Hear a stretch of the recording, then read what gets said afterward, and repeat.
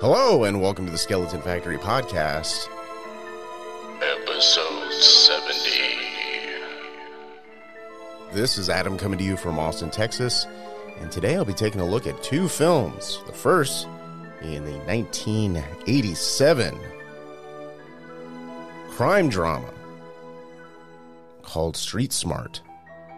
The story of a journalist who goes down a dark and murky, unethical path, and locking horns with a street pimp who smartens up this journalist to the ways of the street. Also, I'll be taking a look at In the Soup, a 1992 film starring Steve Buscemi. It's got comedy, it's got a love story, it's got bits and pieces of criminal behavior. It's very fun. But first, I am not too stoked about delivering this next piece of information.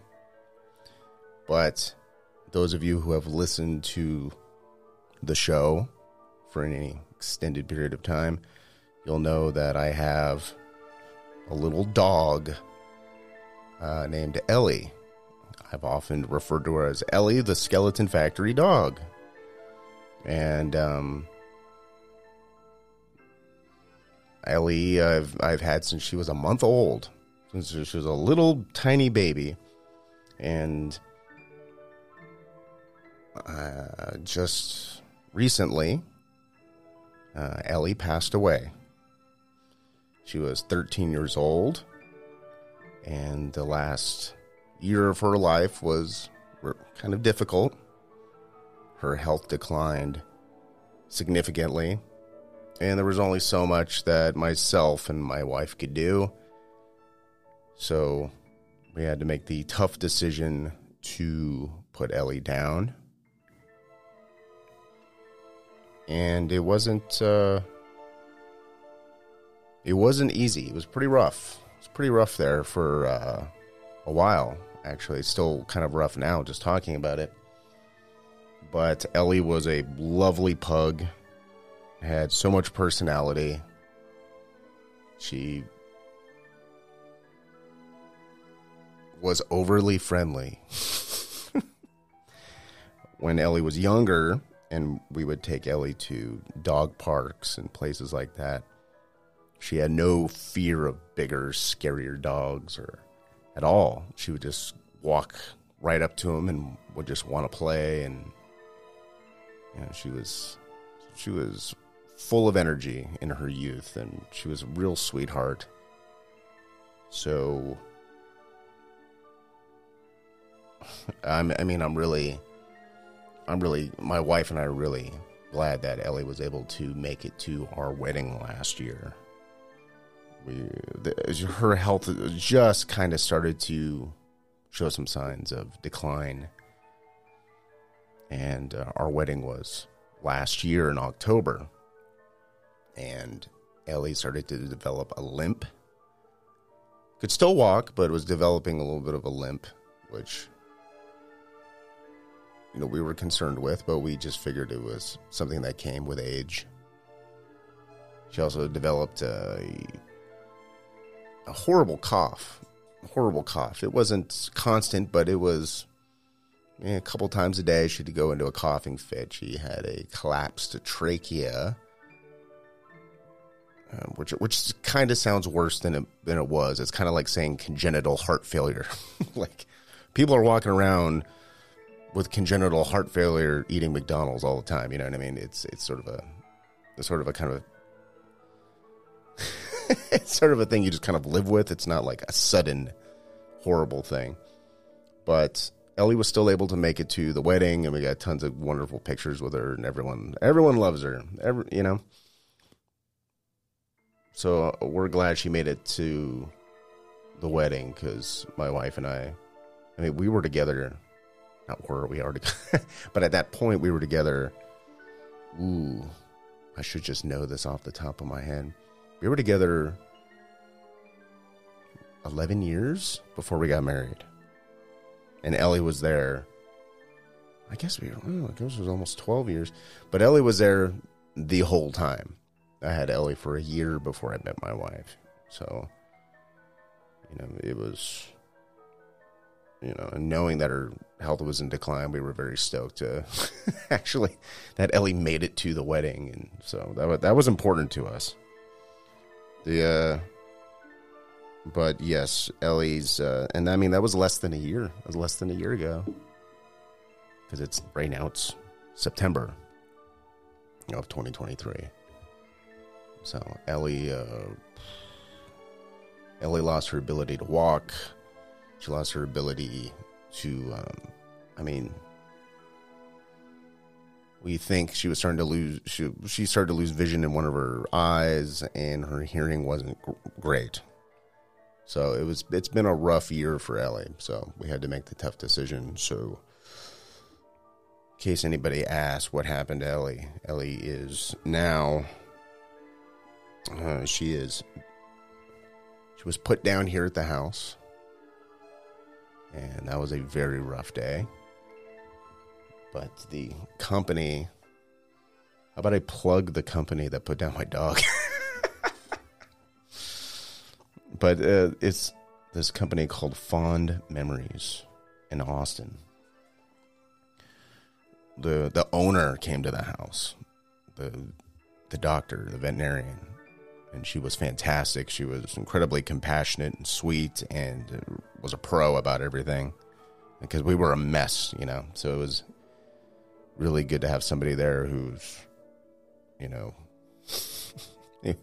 who had that good bedside manner.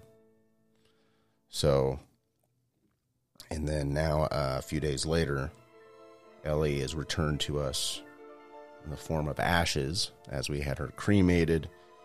And now, in my hand, I am holding a beautiful wood box, a beautiful handmade wooden box with some very nice carvings of flowers on top,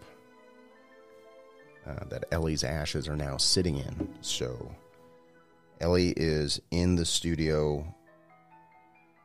with me, with us, for the foreseeable future. So yeah.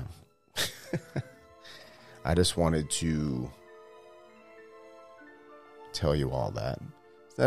I wanted to start the show on a down note. So now it's all,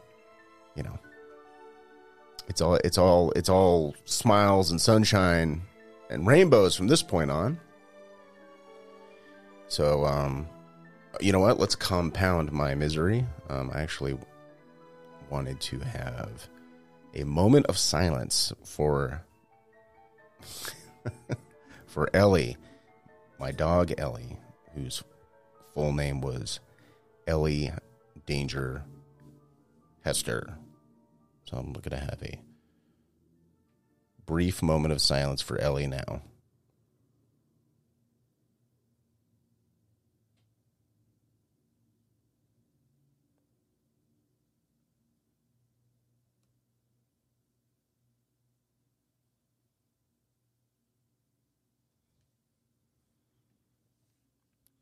Okay. Let's get into the show, shall we? Well, the amount of movies that are coming down the pipe is going to be very exciting. 2024 is going to be a very interesting year. And a couple movies I want to point out. Because at this point, well, at least one of them, who knows if it's actually going to get made. But the first movie I want to talk about is Thanksgiving. The movie Thanksgiving. Now, if you remember the Tarantino, Robert Rodriguez Grindhouse films, there was a little chunk in the middle of trailers for fake movies. And one of them was Machete, which actually got turned into a movie. There was one for Hobo with a Shotgun, which actually became a movie. And there was one for a movie called Thanksgiving. Thanksgiving, you'll be coming home for the holidays in a body bag. Which I really liked that fake trailer. I mean, I'm probably a little more partial to Rob Zombie's Werewolf Women of the SS, so I'm keeping my fingers crossed. Maybe that'll get made into a movie someday. Who knows? I'm sure it's been brought to Rob Zombie's attention now that Eli Roth's Thanksgiving is going to be in theaters. It's going to be in theaters in November, as a matter of fact. Okay, so it's coming out very soon, and I'm very stoked about it. I saw the trailer. I thought the trailer looked pretty decent. I know that Eli Roth definitely has the chops for horror, and it looks like it's going to be a straight-ahead slasher film. You know, and it looks like the killer is going to be like a pilgrim. You know, like Plymouth Rock, you know, like a traditional pilgrim with the hat and the whole thing, and the killer's wearing a mask, and I mean, I'm very excited about this. Yeah, it's coming out in November, obviously, for Thanksgiving. So if you go to Thanksgiving.movie, it's connected to the Sony Pictures website. You can see the trailer there. It's also on YouTube. But I have high hopes for Thanksgiving, so keep an eye out for that. Mark your calendars. I don't even think there's a release date. Not on the Sony website, at least. Oh well. So the trailer for a film called Dream Scenario just dropped yesterday, as a matter of fact. Directed and written by Christopher Borgli, who is... his films have been featured on Skeleton Factory. Most recently, the film Drib, and before that, a film called Sick of Myself, which I very much recommend, especially for the October Halloween spooky season. If you want a movie to sit around and watch with your friends and family, you know, something that's horrific, but it has a sense of humor to it, and something that's very well made. And Sick of Myself, directed by Christopher Borgli. It looks wonderful. But Dream Scenario seems like, it's like, oh my goodness, Christopher Borgli has hit the big time. It is a film starring Nicolas Cage. The trailer looks fantastic. Let's see. Let me read the IMDb storyline for you. Dream Scenario. Okay, Nicolas Cage stars as Paul Matthews, a listless family man and tenured professor with an affinity for evolutionary biology and anxiety regarding his own anonymity. One day he discovers he has begun to appear in other people's dreams at an exponential rate. As in life, his presence in these dreams is banal and non-intrusive. He's simply there, staring indifferently at the fantasies and nightmares of strangers. Nonetheless, he becomes an overnight celebrity and is soon showered with the attention he has long been denied. But when Paul encounters a dreamer whose visions of him differ substantially from the norm, he finds himself grappling with the Faustian bargain of fame as his dream selves start inexplicably becoming violent within their respective subconsciousnesses. That is from the Dream Scenario IMDb page. Hollywood Reporter says it's pure comedy gold. Nicolas Cage has never been funnier. I don't know about that. We'll see about that. But yes, it looks like it's going to star Lily Bird and Julianne Nicholson. And of course, Nicolas Cage. Check out the trailer. It looks great. And check out some of Christopher Borgli's prior works. He's got a very fresh, interesting take on filmmaking that I think is there's a need for it. I think there's a I think he's kind of like the perfect next up-and-coming guy. So, yeah, dream scenario. Check it out. As of right now, there is no announced release date. And last but not least, I want to point out that there's going to be a remake of The Highlander. Now, I'm a big fan of The Highlander. I grew up watching the movies. I grew up watching the television show. And not a lot is known at the moment about the Highlander reboot. But what is known is that Henry Cavill is set to play the character of the Highlander, Connor MacLeod. And I believe, this is, I'm not sure how true this is, but it sounds true according to the internet. And why would the internet lie to me? That the character of the Kurgan, which is the bad guy in the Highlander, at least the Highlander Part 1, is going to be played by Dave Bautista. So, sure, I can go along with that. So we have Henry Cavill, we got Dave Bautista, and the movie is going to be directed by John Wick director Chad Stahelski. That's pretty exciting. And Chad Stahelski has a huge stuntman background. So you incorporate sort of the stunts of John Wick movies, but add some swords. And I think this has the potential of being a really great franchise. So we'll see. We'll see. As of right now, there is no,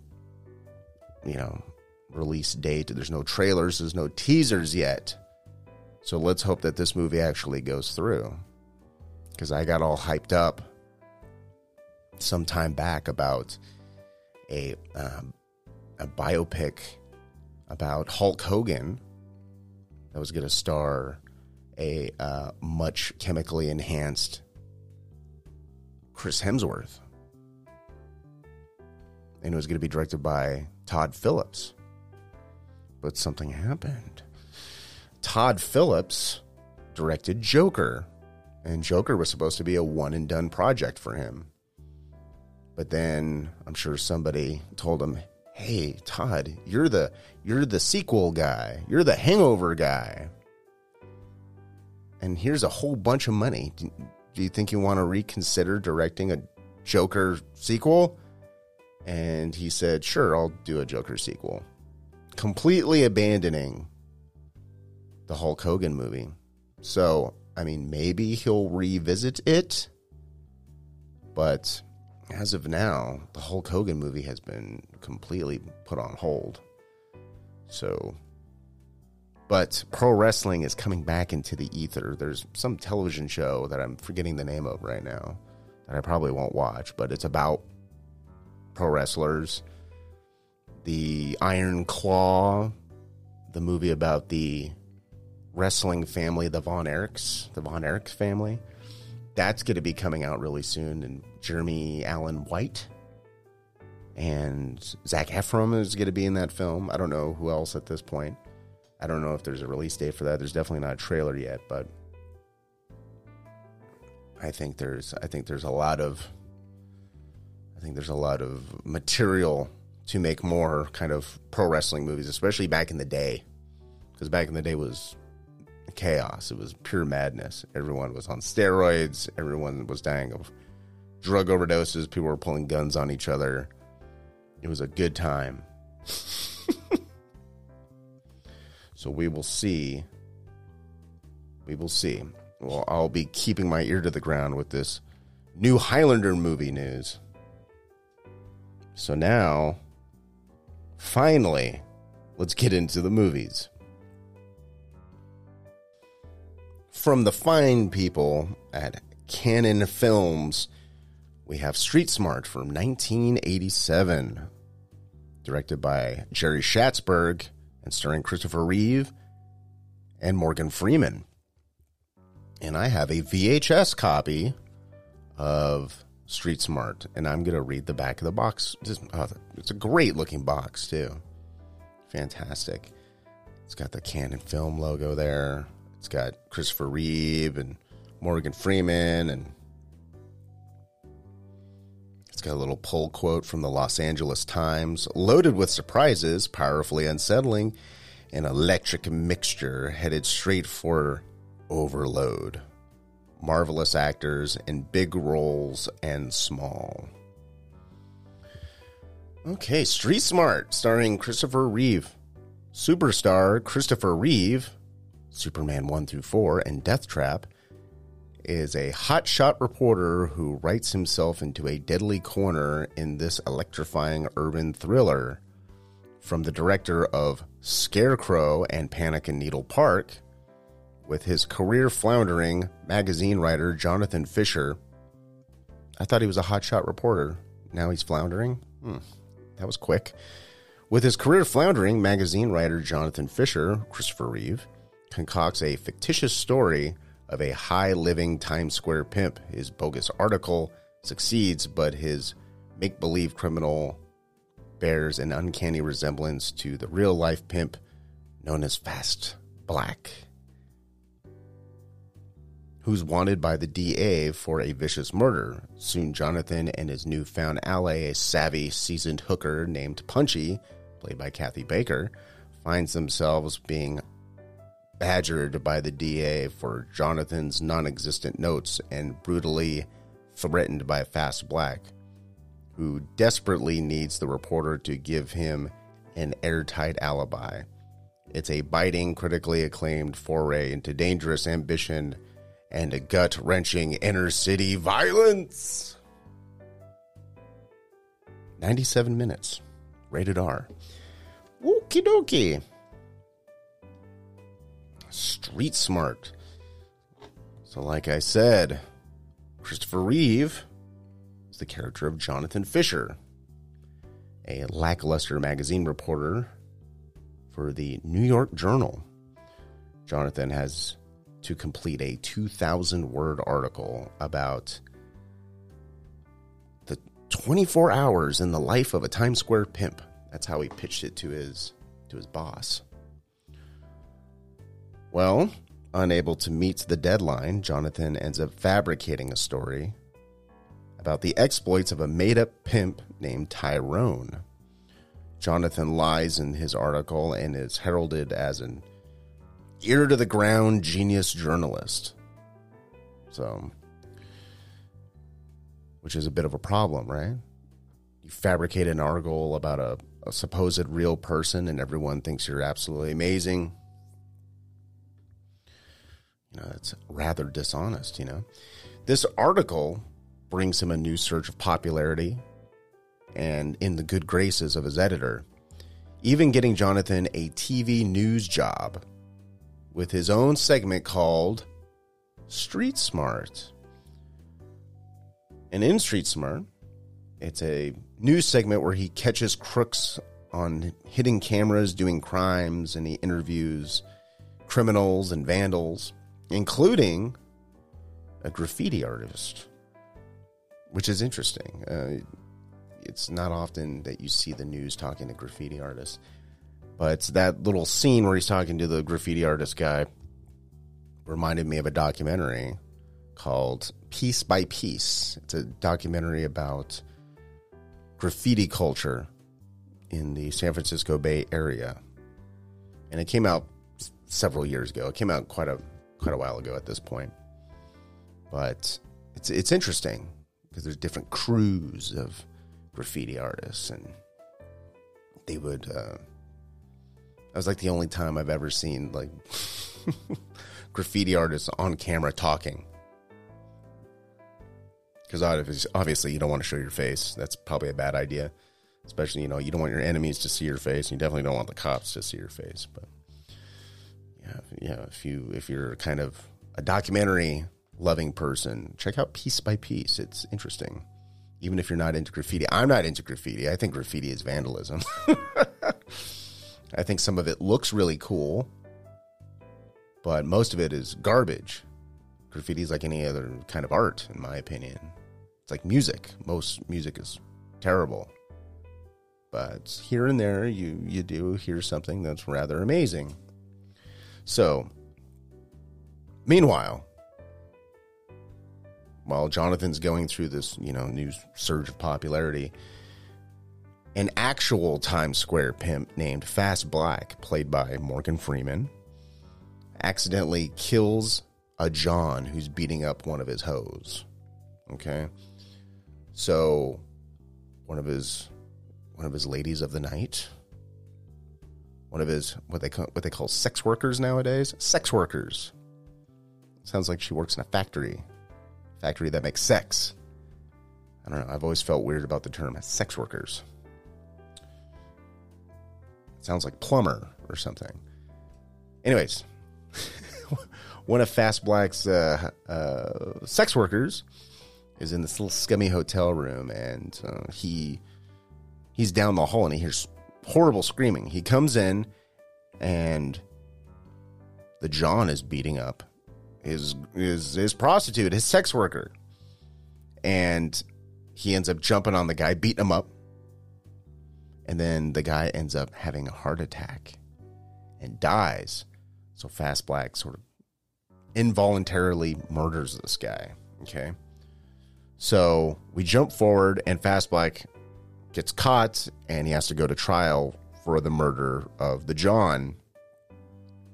And his lawyer, who's kind of a scumbag, obviously, because he's defending the bad guy in the movie, his lawyer wants to subpoena Jonathan Fisher's notes.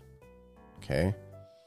Because there's even Fast Black's lawyer read Jonathan's article and is like, hey, Fast Black, this guy in the article, this is you. And Fast Black, Morgan Freeman, he's like, that's not me.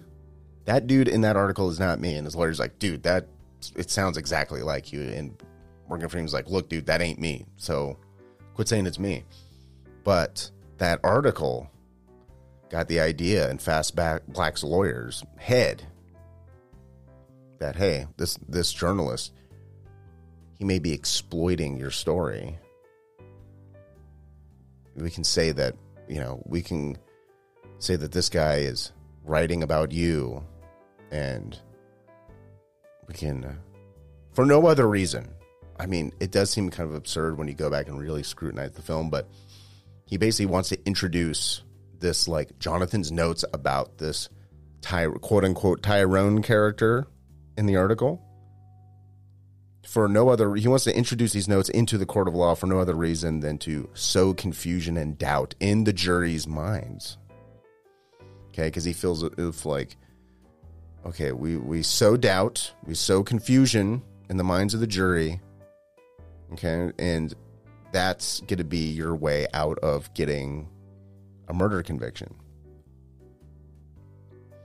But the thing is, there are no notes to subpoena. Right? Because Jonathan made up the story. He made up Tyrone. There is no Times Square pimp. It all came from Jonathan's head. So now Jonathan is massively compromised. His legitimacy as a journalist is brought into question. And as the story moves forward, Jonathan digs himself even deeper into a hole. He's just digging a hole, digging himself deeper. He ends up being found held in contempt of court after refusing to produce his notes at the order of a judge, which is a sticky situation to be in. He's not going to admit to a judge, oh, this article is fake, but I'm going around telling people it's real. But at the same time, he can't tell. All he can really tell the judge is, I can't produce the notes. That just pisses off the judge. The judge is like, you have the notes, and you better fucking bring them to me, or you're going to be in big trouble, mister. That's not exactly what the judge said, but that's basically what the judge meant. And Jonathan also gets compromised in a way where, and he ends up having unprotected vaginal intercourse with Fast Black's top earner, the character of Punchy, played by Kathy Baker. You'll know Kathy Baker as the horny neighbor, the character of Joyce Monroe from Edward Scissorhands. She's that very sultry, red-headed neighbor lady who wants to get her a piece of some Edward Scissorhands. Yeah, it's her. She's the character of Punchy.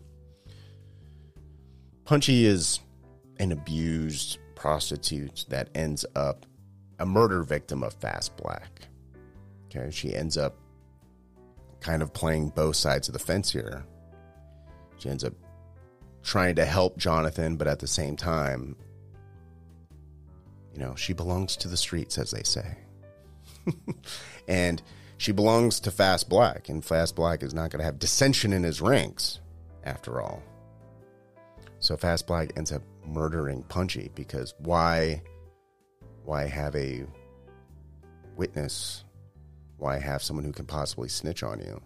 Why have someone who's compromised, hanging out with this journalist who can bring down your whole world? So he gets rid of her rather quickly. Jonathan's girlfriend, Allison, the character of Allison, finds out all of this is going on.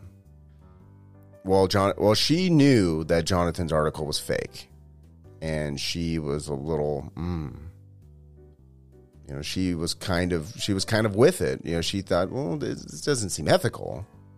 But then once Jonathan's getting offered TV show deals and fame and fortune, then she just kind of rolled with it, right? So she's not innocent either, which I like about this movie. No one's really innocent. Everyone is kind of scummy. Everyone's sort of compromised.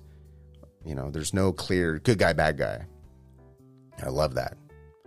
So Allison finds out, oh, you've been sleeping with this prostitute Punchy behind my back. You've been, dealing with this horrible pimp guy, Fast Black. You're gonna be held. You're held in contempt of court. You're gonna go to jail. I can't be involved with you anymore. You're a nightmare. I can't trust you. So she leaves, which is a good idea. That's a smart idea on Allison's part. But that doesn't save her. She ends up getting hospitalized after getting stabbed by Fast Black's right-hand guy, his lackey, the character of Reggie. So even when she tries to get out, they're like, you don't get to get out. We need to be able to get to Jonathan.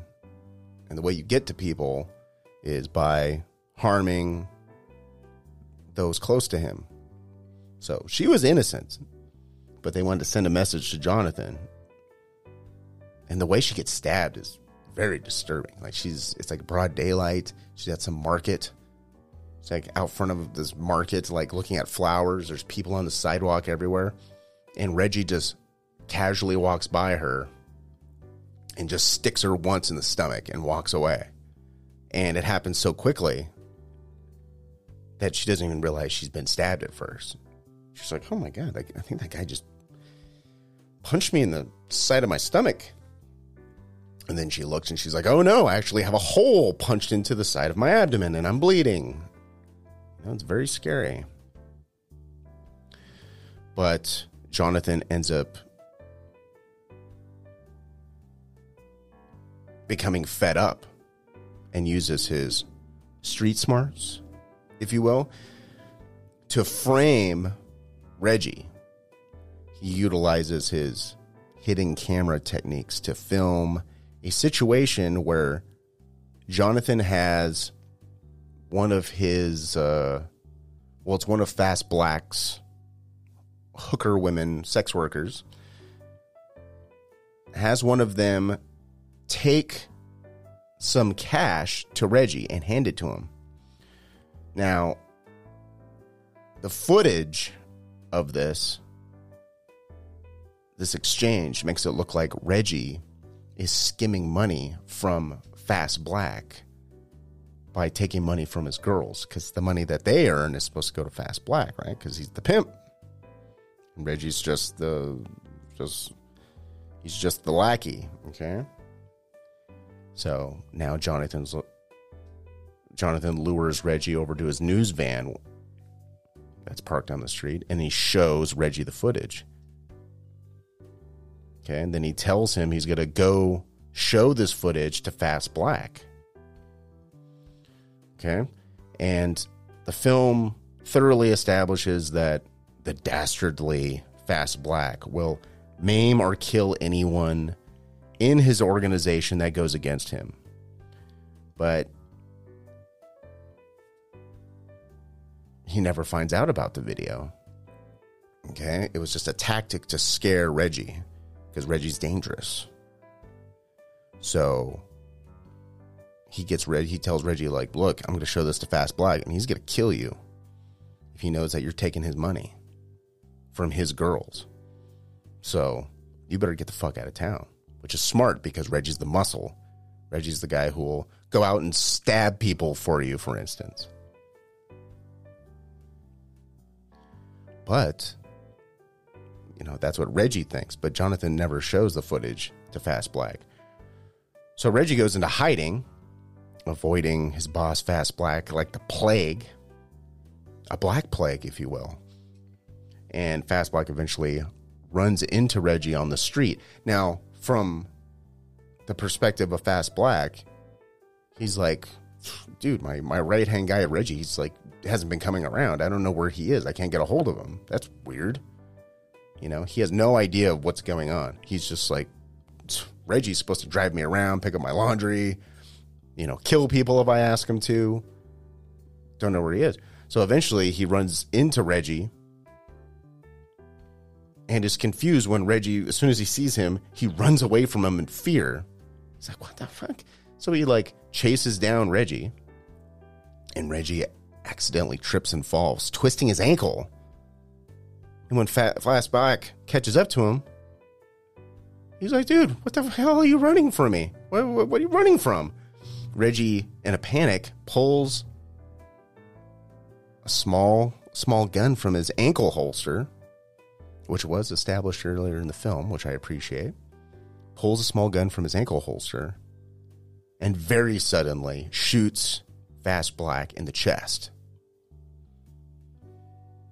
It's very unexpected. It's very shocking. And the movie, from this point on, sort of rushes to the end. Fast Black is dead.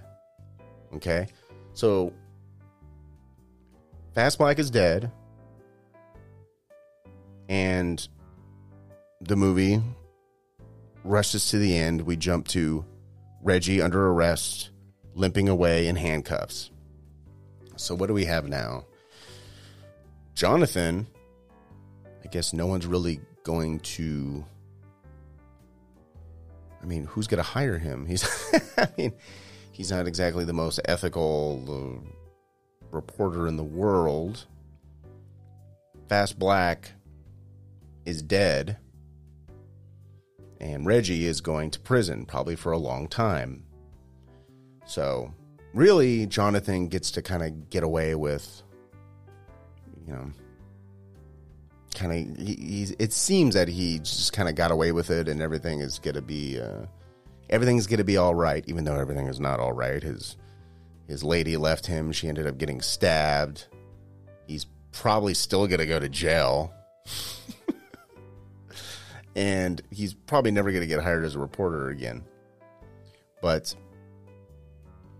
no bother, okay? Because the camera pans. Okay, you see Reggie getting taken away by the police. That whole little part of the street is now a crime area. Fast Black is dead. He's getting hauled away. And the camera pans to Jonathan, microphone in hand, reporting in front of a camera on the death of Fast Black. Okay? And...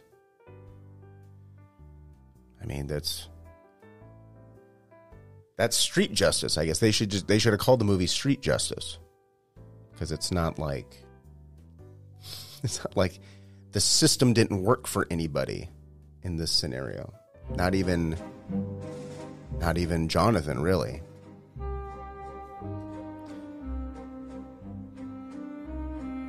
And that was Street Smart. And I like Street Smart. I like it a lot. I think in the history of canon films, you know, it's one of those movies I really enjoyed. That really felt like a movie. You know, something with drama and good actors and an interesting story, and you know, it shows New York City in the 80s, which is always fun to look at. But yeah, I mean, look at this cast. You have Christopher Reeve, you have Kathy Baker, Mimi Rogers, Andre Gregory. He played Jonathan's boss. Morgan Freeman. This was kind of like the breakout role for Morgan Freeman, really. This is the movie that kind of got him and got the attention of people, got the attention of Hollywood. And after that, the rest is history. Morgan Freeman became a gigantic star. But I recommend Street Smart. I like it very, very much. It's not the best Pimp on a Rampage movie. That honor goes to the film Vice Squad, which I have reviewed, which I recommend. Go watch Vice Squad. It's a lot sleazier than Street Smart, and it's much more violent. I enjoy that very much, especially if you're a fan of Wings Hauser. If you want to see Wings Hauser as a white cowboy pimp hunting down a prostitute in Los Angeles. That's probably how they sold the movie. Just that description alone sounds completely worthwhile. That's another movie. A movie that's not a horror movie, but I think for the month of October, if you want to kind of mix it up a little bit, like watch Vice Squad. That's maybe a great movie to watch during the month of October. So Street Smart is a cautionary tale it's really a cautionary tale to journalists, really. And the point is to, hey, journalists, be honest, do your job, be impartial, tell the truth. Otherwise, you'll go the way of Christopher Reeve's character, Jonathan Fisher. Disgraced, both professionally and personally.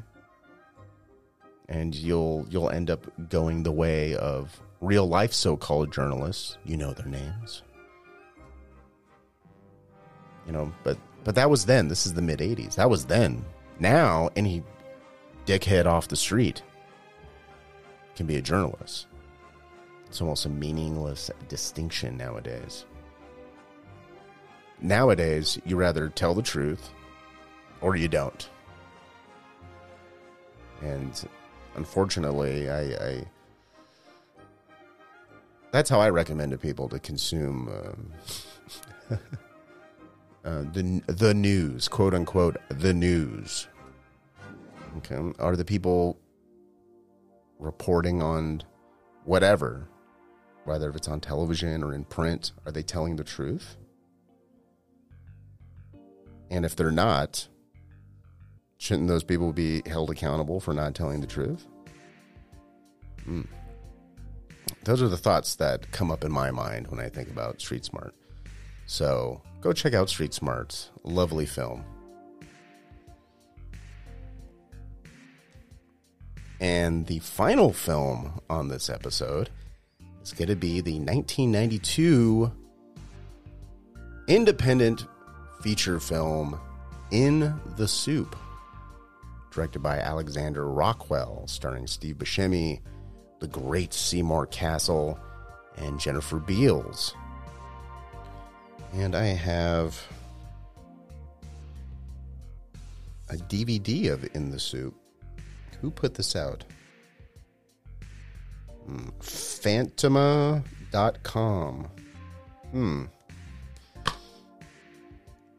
That's a mark of quality. Phantoma.com. So, I'm going to read the back of this DVD box to you right now. Fade in, a rundown New York apartment. we find Adolfo Rollo, Steve Buscemi from Ghost World and Reservoir Dogs, and his 500-page script, tortured by self-doubt, financial ruin, and unrequited passion for his next-door neighbor, Jennifer Beals. Flashdance, the L Word. Adolfo places an ad offering his mammoth screenplay to the highest bidder. Enter Joe, Seymour Castle, Rushmore, Faces, a fast-talking shyster who promises to produce the film, but has his own unique ideas regarding film financing. The winner of the Grand Jury Prize at the 1992 Sundance Film Festival, director Alexander Rockwell's absurd and wonderful comedy features a once-in-a-lifetime performance by Castle and hilarious support from an amazing cast including Sam Rockwell, Stanley Tucci, boo, Will Patton, Debbie Mazar, Jim Jarmusch, and Carol Kane. And this DVD has lots of special features as well. This is a 2004 release. Okay, let's get into In the Soup. Are you ready for some comedy that's also a love story? Well, are you? Okay, good. We're introduced to Adolfo Rollo, played by Steve Buscemi, who is a down-on-his-luck yet aspiring filmmaker. He lives in the typical roach-infested, shitty New York apartment. He's got two ball-busting landlords chasing him down for the rent, and a lovely next-door neighbor that he has the hots for. But she's repulsed by his very existence. Adolfo is a dreamer and a bit of a slacker. He takes odd jobs to make ends meet. In an early scene, he takes a gig at a local TV show called The Naked Truth, a show ran by a married couple played by Carol Kane and Jim Jarmusch. The Naked Truth is a show where real people are interviewed on camera, totally naked.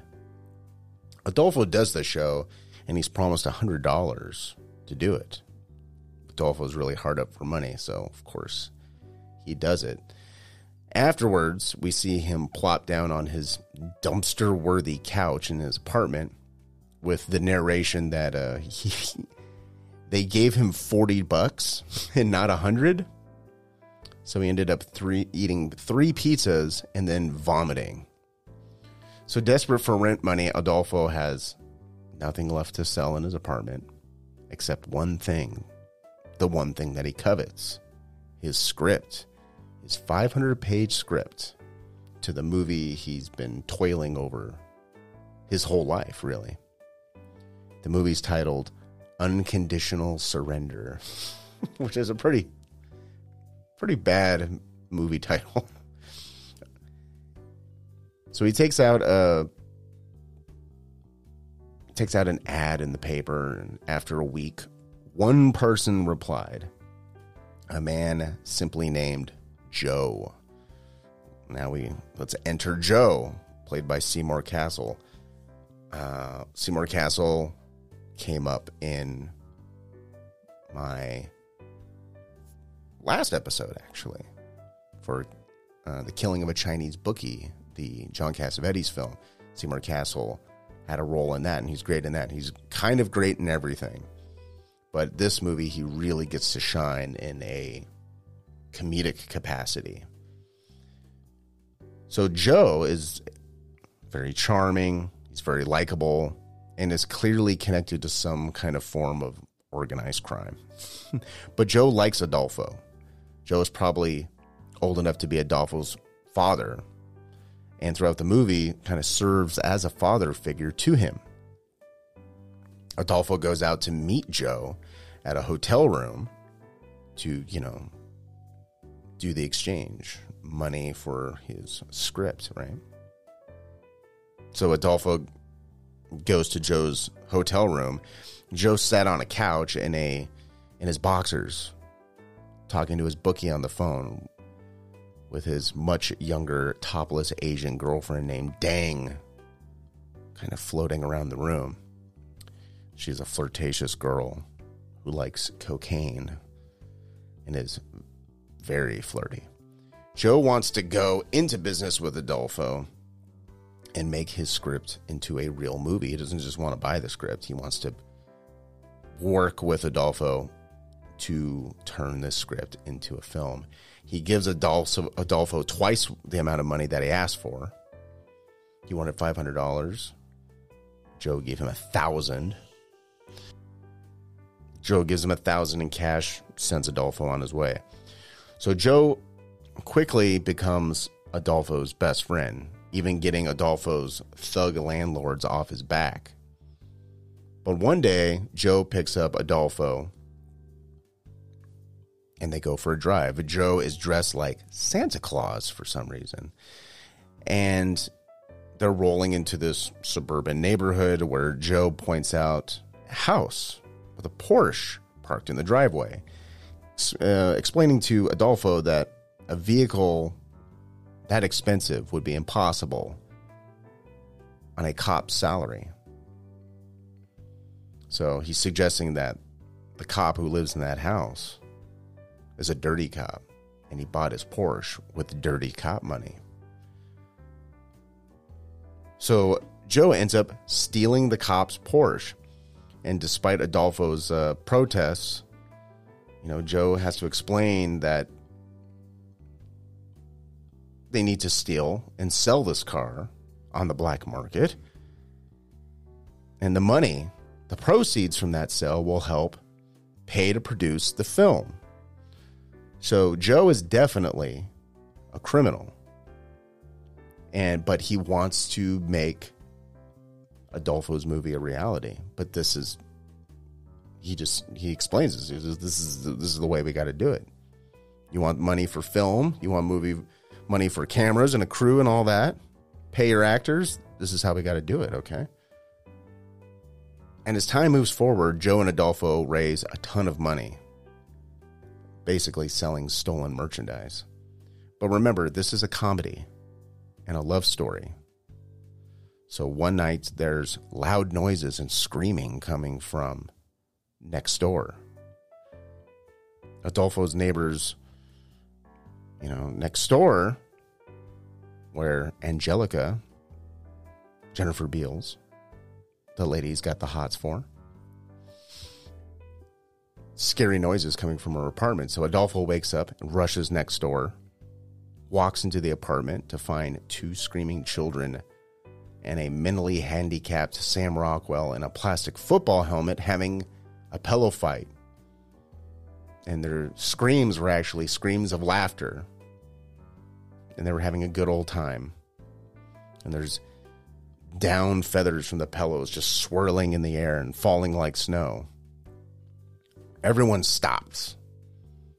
Sam Rockwell gives Steve Buscemi a big hug, which is kind of awkward.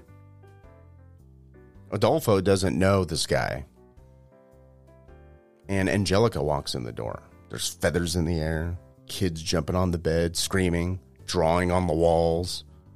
Her neighbor is standing in her kid's room, and her brother, Sam Rockwell, is crawling all over him.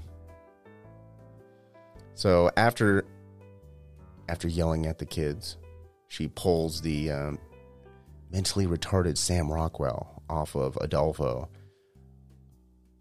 She's like, "What are you doing here, Steve Buscemi? What are you doing in my house?" And Adolfo explains that he heard loud, distressful screaming coming through their thin, crumbling walls in the dead of the night. And he came to investigate, see if he can help. Which Angelica thought, hey, what a guy, what a brave and neighborly thing to do. Maybe this next door neighbor guy isn't so bad.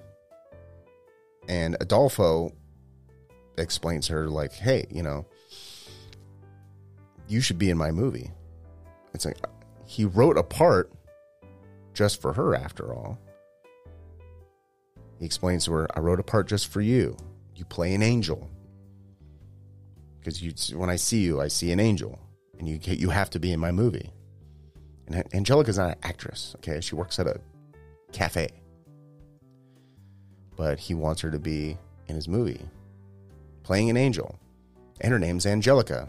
Get it? Angel, Angelica. So after this, in one of my favorite moments in the whole movie, Adolfo, Angelica, and Sam Rockwell are on the rooftop of their building. So we have this sort of New York in the background, snow blowing all around them. It's like a snow globe, this beautiful, gentle snow swirling around them. Adolfo is filming Angelica dancing in circles. And she's smiling, she's laughing. She's spinning in circles in slow motion. And it's really beautiful. And I know that this scene was actually improvised. It was shot after production already wrapped, and it started snowing one day, and the director, Alexander Rockwell, called everyone over to shoot this specific scene. Because it's like, oh my God, we have snow. We have real snow. Okay, everyone get down here now. We need to shoot this right now. and they had limited, the scene is very short, so I can see why he made it in slow motion, so you can really stretch out the actual scene and add some very kind of dreamy music to it. And the scene is very dreamlike. It mirrors the feathers in the air in the bedroom scene prior. And I think it really ties the movie together. It kind of cements sort of Steve Buscemi's attraction, his sort of infatuation with Angelica, and you kind of get a sense of what Adolfo's movie can look like and what it would be about. And it finally connects the two of them, because really Angelica was very dismissive of Adolfo, didn't want to have anything to do with him, and now she kind of warmed up to him. So now they're finally, the kindling, the spark of a relationship is just kind of starting. So that's always nice. Now, it took me actually a couple watches to even think about this, but I wonder, is that scene real? Or isn't in a daydream that Adolfo is having? I don't know. Because he does have daydreams a couple times during the film where they're sort of, you go inside of his head a little bit. And this particular one, it's so dreamlike. I wonder if this is a daydream or if this is actually something that in the movie these characters went and did with each other. But it actually does, it doesn't matter. It doesn't matter. But I wonder. So one day, Joe's at Adolfo's, and Adolfo's sort of throwing a tissy about the two of them having stacked so much money. They've been spending a lot of money. And Adolfo's starting to get the feeling that Joe doesn't seem serious about making a motion picture with him. And Joe assures him, dude, we're going to make the movie, but we have to create a bond between us. We have to, we have to have a trust. The movies, the money for the movies not just going to drop in our lap. We have to earn it. We have to stack it up. You got to spend money to make money. Okay. So Joe hears Angelica coming home, coming up the stairs, coming through the hallway. And he takes a look through the peephole. And it's like, wow, is that Angelica girl you've been talking to? I can see why you're into her. He knows Adolfo has a crush on her. And being the charming wingman that Joe is, he goes over to Angelica's and invites her out to dinner and dancing with him, Adolfo, and Joe's girlfriend, Dang, for New Year's Eve. So we jump to a nice hotel room where our double date party is getting started. There's champagne, there's dancing, there's good tidings. But Joe gets a little too friendly with Angelica at one point. Okay, so while innocently dancing, Joe tries to plant a kiss on Angelica, and she pushes him off. He gets a little aggressive about it, and she grabs her stuff and storms off. She leaves, and Adolfo tries to stop her, but she ain't having it. Adolfo leaves as well, but not long after, Joe tracks him down at his apartment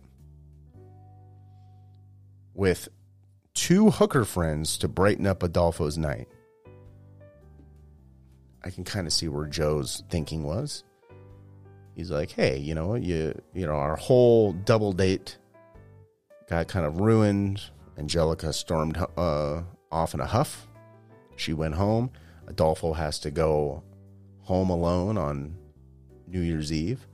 So I'm going to pick up some hookers and go to his house and try to ring in the new year with Adolfo and try to cheer him up.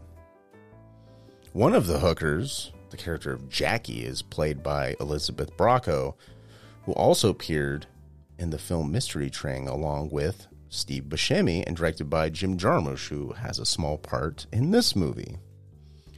And I cover Mystery Train in great detail on episode 61 of Skeleton Factory. That was back when I would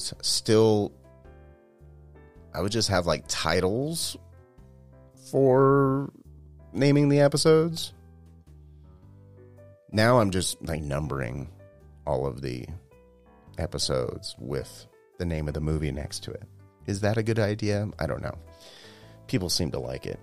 But I cover Mystery Train on episode 61, and the show is titled Feel Good Movies Part 2. And on that episode, I talk about Mystery Train, and I also talk about the David Byrne film, True Stories. A lovely episode. Lovely films. So, Elizabeth Bracco, you'll also known as Vito's wife from The Sopranos, if you're into The Sopranos at all. So the next morning, Joe gets a call, and this call is good news. Him and Adolfo have got one last crime to do, and then boom, they got all the money they need for the movie. The long road of crime looks like it's actually going to pay off. So, Joe tells Adolfo that he's standing in on an exchange of drugs. So basically, he needs Adolfo to pose as a guy who's supposed to be receiving some drugs from these drug dealer guys. Who's actually supposed to be picking up the drugs? I don't know. But Joe tells Adolfo that he's standing in on an exchange of drugs with a guy in a gorilla suit with a midget. Again, this is a comedy. So once they get the drugs, Joe can sell them off, and then boom, they got the rest of the money they need to finance Adolfo's film. But unfortunately, once the whole drug exchange happens, there's basically instant retaliation. The midget that I mentioned earlier ends up killing Joe's brother, the character of Skippy. And Skippy is in the film here and there. I just haven't brought him up. But he is a side character. But Joe and Skippy flew too close to the sun, and Skippy ended up getting murdered. So Joe knows that he may be next. So I'm kind of jumping to the end now.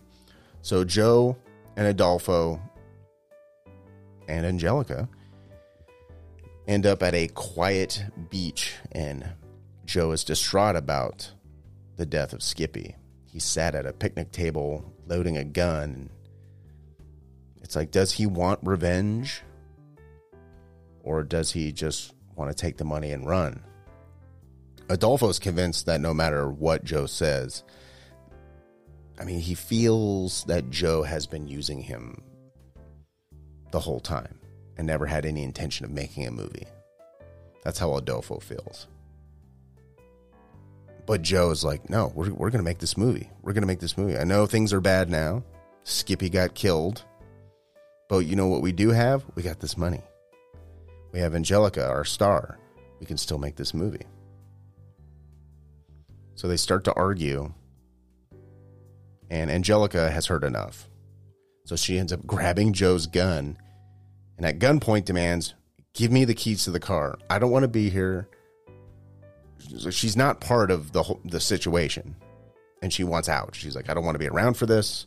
I don't know what you guys are into or what. She's like, but give me the keys to the car. I'm getting the hell out of here. So Joe goes to give Angelica the keys. Like, okay, hey, relax. Here's the keys. Goes to hand it to her, and he kind of lunges at the gun, but the gun goes off.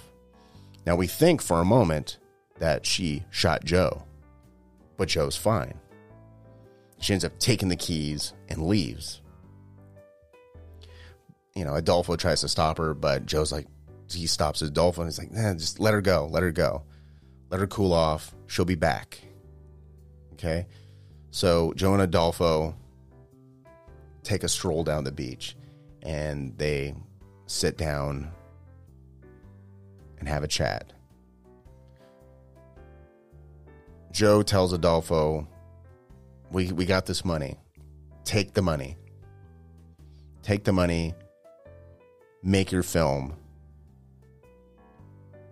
You know, but make it a love story. That was something that Joe kind of always pushed for the whole time. He's just like, your script is very long and convoluted and pretentious.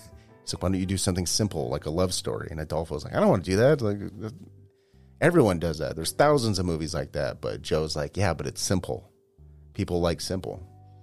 So Joe is like, take the money, make your movie, make it a love story. And Adolfo at that moment has an epiphany.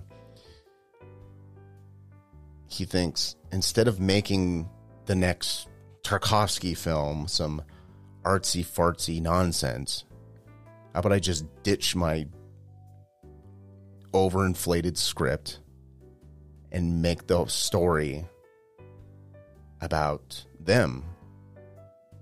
Make a movie about their story. Okay,